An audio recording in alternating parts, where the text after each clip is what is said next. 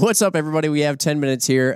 Mark and Ryan are having some nonverbal fight over here right now. Anyway, but Ryan Muckenern is joining us to discuss a little bit of a interesting firearm in history.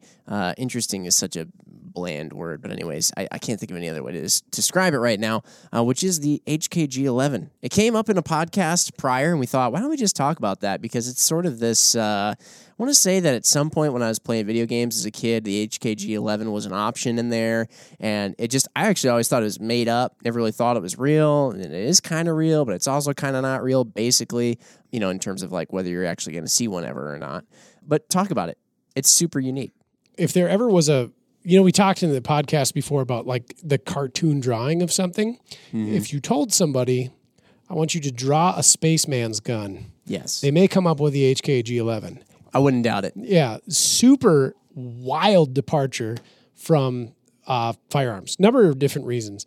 It was a bullpup, and at the time, bullpups weren't a thing.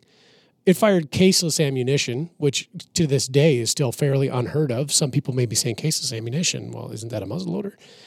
And it fired a sub-bore projectile, so like a super small 4.7 millimeter bullet at a pretty respectable velocity. We wanted to emulate the 5.56 and what it could do. And came with a telescopic weapon sight. Development on this thing began, I believe, in the early 70s. And I actually want to say it was even sooner than that. I believe like 50s, 60s even, so possibly. That's what I'm reading right here, and this was one of my questions. It says, developed during the late 60s, 70s, and 80s. It seems like it's been kind of a work in progress that never happened. Yeah. So when you look at it, like it came with an installed telescopic weapon sight. It had a crazy magazine that rode in front of and above the bore.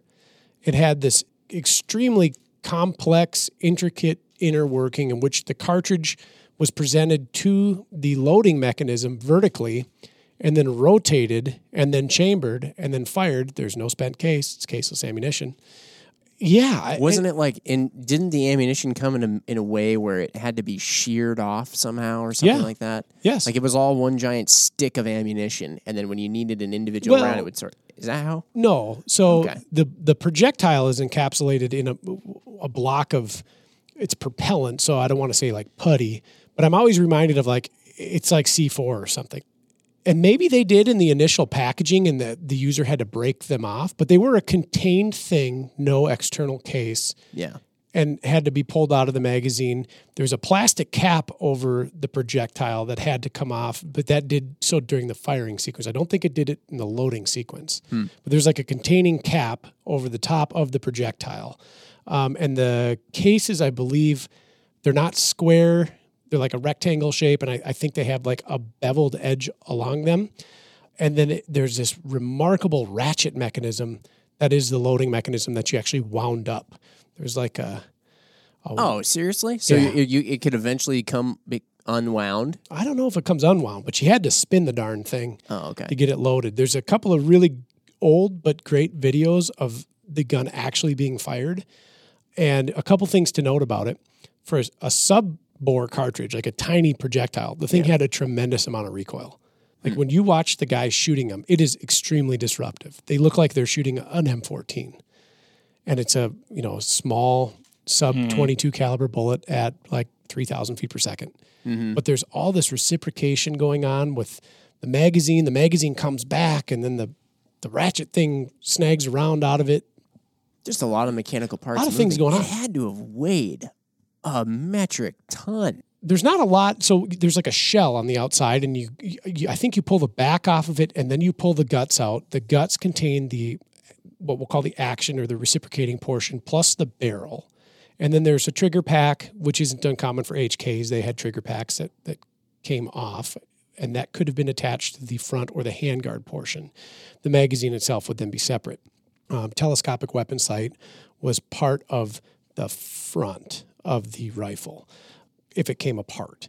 And very goofy. Oh, Mark's got a picture up here. Bayonet attachment. I know. I like the bayonet. Yeah. It almost looks so out of place because the gun, if you're not already Googling this, the gun looks like one of those very old over-the-shoulder VHS camcorders Actually, you about nailed it. I was going to say it reminded me of the Super Shot or whatever from a Super Nintendo, but without the front grip.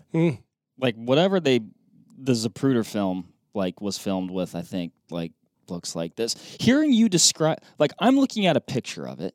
I'm hearing you describe how it works, and even while I'm looking at the picture and you're describing all these inner workings, it's still tough to understand.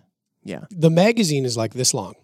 That's like 2 feet. Yeah, it's very long. So the magazine runs above the barrel in a track, and then it reciprocates along with it, and then that thing comes off and snags or shears or cuts a cartridge out of the magazine itself. It's a thing. It's a very bizarre gun. It looks so unconventional that if you didn't see it had a trigger, you wouldn't know it was a gun. So what came first, the idea that they wanted to shoot caseless ammo, or the idea that they had, hey, we got a weird gun, what ammo are we going to shoot through caseless it? Ammo. Yeah. Yeah. And is the caseless ammo just because you're trying to do clandestine operations and not leave a trace? And weight. Okay. Oh, okay. Yeah, so the whole thing is gone. So yeah, the clandestine part, so you fire your weapon, there's no brass, can't pick it up. Yeah. But then it weighs less. So, you have a loaded cartridge, you have the projectile, you have the casing. So that must be where they came in with the 50-round magazine. Yeah, it held quite a few rounds, it looks like. Yeah. What's wild is if you look at an FNP90, I almost wonder if some of those folks, there was some idea sharing going on, and FN's you can put the magazine above the barrel, and then you can do this really weird rotation. Yeah. Present the cartridge to it. I am reminded of the P90 when I see it a little bit. And what was it? Who was it made for? What was the point? Was it Soldiers, made for special forces? Okay. Bundeswehr. What? Yeah, the special forces of Germany. Sure.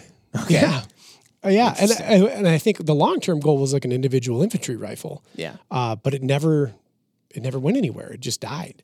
Eventually they went to AKs and not 50 HK53s, and I get all the numbers mixed up between all the various models. That's the thing with the Germans. They're always doing just letters and numbers. Yeah. Have you ever seen anything German where it just has a name on it? It's a regular a name. Nope. Besides the Panzer. Right. Nope, that's the only thing one I can think of. But it probably has a number designation. I guarantee, yeah. Yeah. So really radical firearm, never took off. Set a very cool and still chased concept of caseless ammo, though, because it still comes up. Or I should say reinventing the package that ammunition comes in. Because today, there's not a ton of caseless stuff going on, but there are new ideas surrounding the case, going to a full poly or a poly and brass blend or poly steel blend. I should note on caseless ammunition, the Daisy Corporation that made BB guns that we all had a caseless 22. What? Yeah. It had a propellant embedded, or a projectile embedded in the propellant.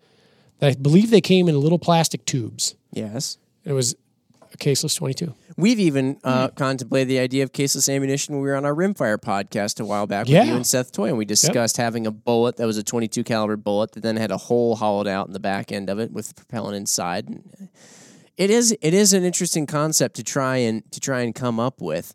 And I guess the other thing is you got to imagine too. Now I don't know how a round would have been chambered in a gun like this. With the propellant has to have some sort of structural integrity to get the bullet in the barrel, right, and have it be sealed and all that stuff. Yep. How does or does the whole thing go in the barrel and then it's sealed off in a different way at the rear? So it's funny when we say caseless because it's still like a package. Yeah. Mm-hmm. So the package exterior is propellant that has that structure that you're talking about. The whole thing is combustible. If you held it, it wouldn't be malleable. Not that I know of. I've never touched the ammunition though. Yeah, I've never even seen a G11 other than on the internet.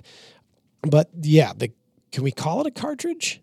I think the thing that goes bang is a solid structure, projectile embedded in the middle of it, and that whole thing chambers like a cartridge would. Okay. So it has to have, because what I was getting at was I was wondering if somehow the caseless ammunition could bypass some of the complexities that go into cartridge design in terms of the case. Oh, yeah. Oh, because sure. if you're always trying to design cartridges, we've talked so much about cartridges on this podcast, and we talk about, you change the shoulder, you change the neck, you change the body, you change, is it rimmed, is it belted, is it whatever, and, it's longer, shorter.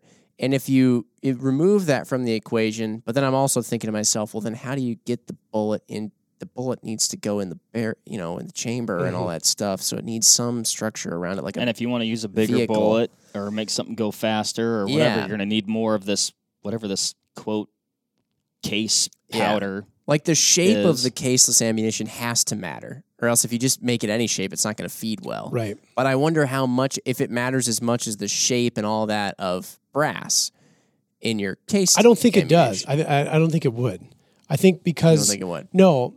And if somebody has if somebody has a G11, I'll give you $20 if I can borrow it for a little bit. That's $20 on the table. In fact, I will double that if you can show up to Vortex with a G11 that we can podcast about here. Too rich for my blood. I'll double that. Okay. I think looking at the way that the propellant works, if you had a chamber that was cut and a bore that was appropriate to it, alignment and positioning, it would be very much the same thing as a muzzleloader. Like we had Luke on with those high-performance muzzleloaders. Okay, right. And he's tinkered around with chambers and muzzleloaders, too. Something about obturation. Yeah.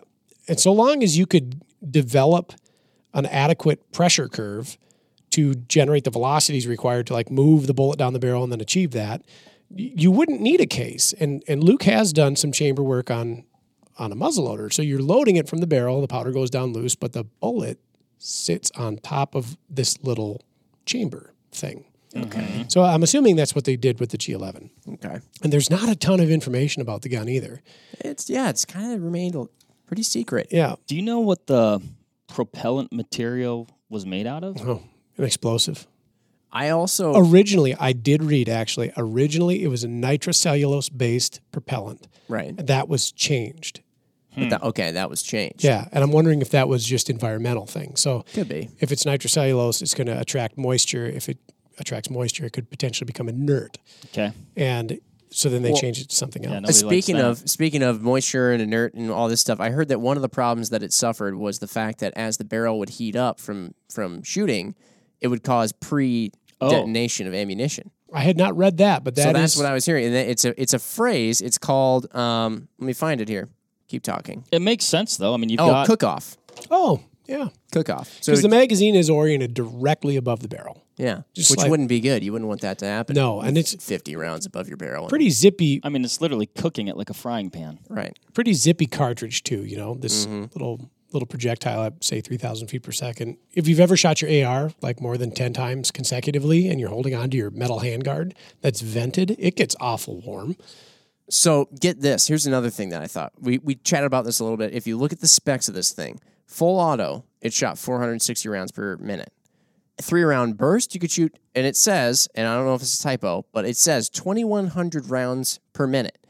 And that doesn't make any sense. You'd think the full auto would be more, but the 3-round burst we're discussing is designed to essentially put enough rounds downrange to incapacitate a threat instead of just one round.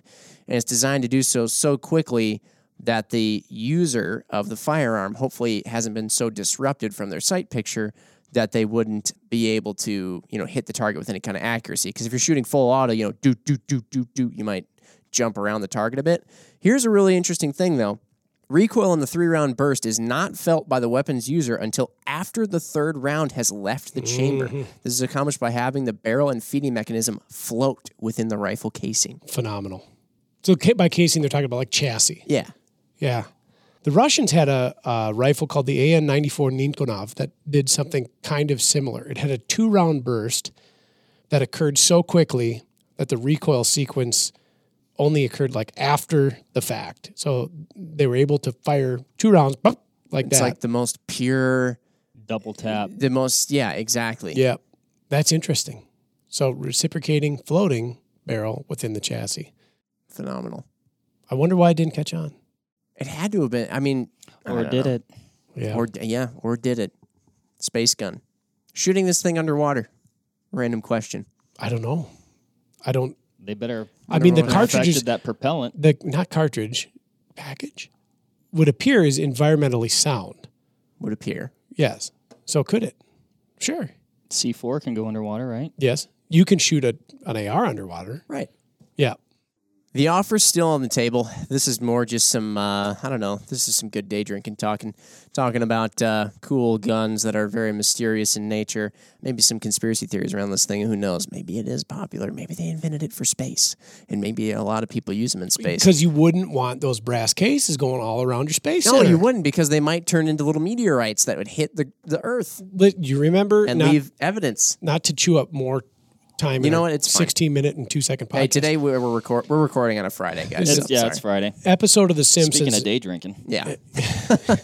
An episode on The Simpsons in which Homer is in space and opens a bag of chips. I don't think I watched this one. The chips sounds awesome. Fill the cockpit.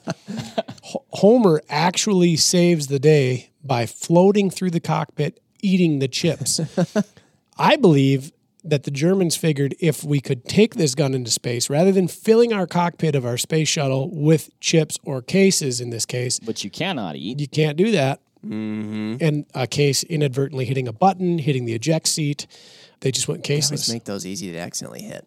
Oh, it's big red button. You almost want to. Right. We talk about it like it looks like a space gun. Yeah. I think it was designed from the very beginning to be a space gun. A lot of strange things going on between the 60s, 70s, and 80s. A lot we don't know about. Maybe Germany was trying to get to the moon, too.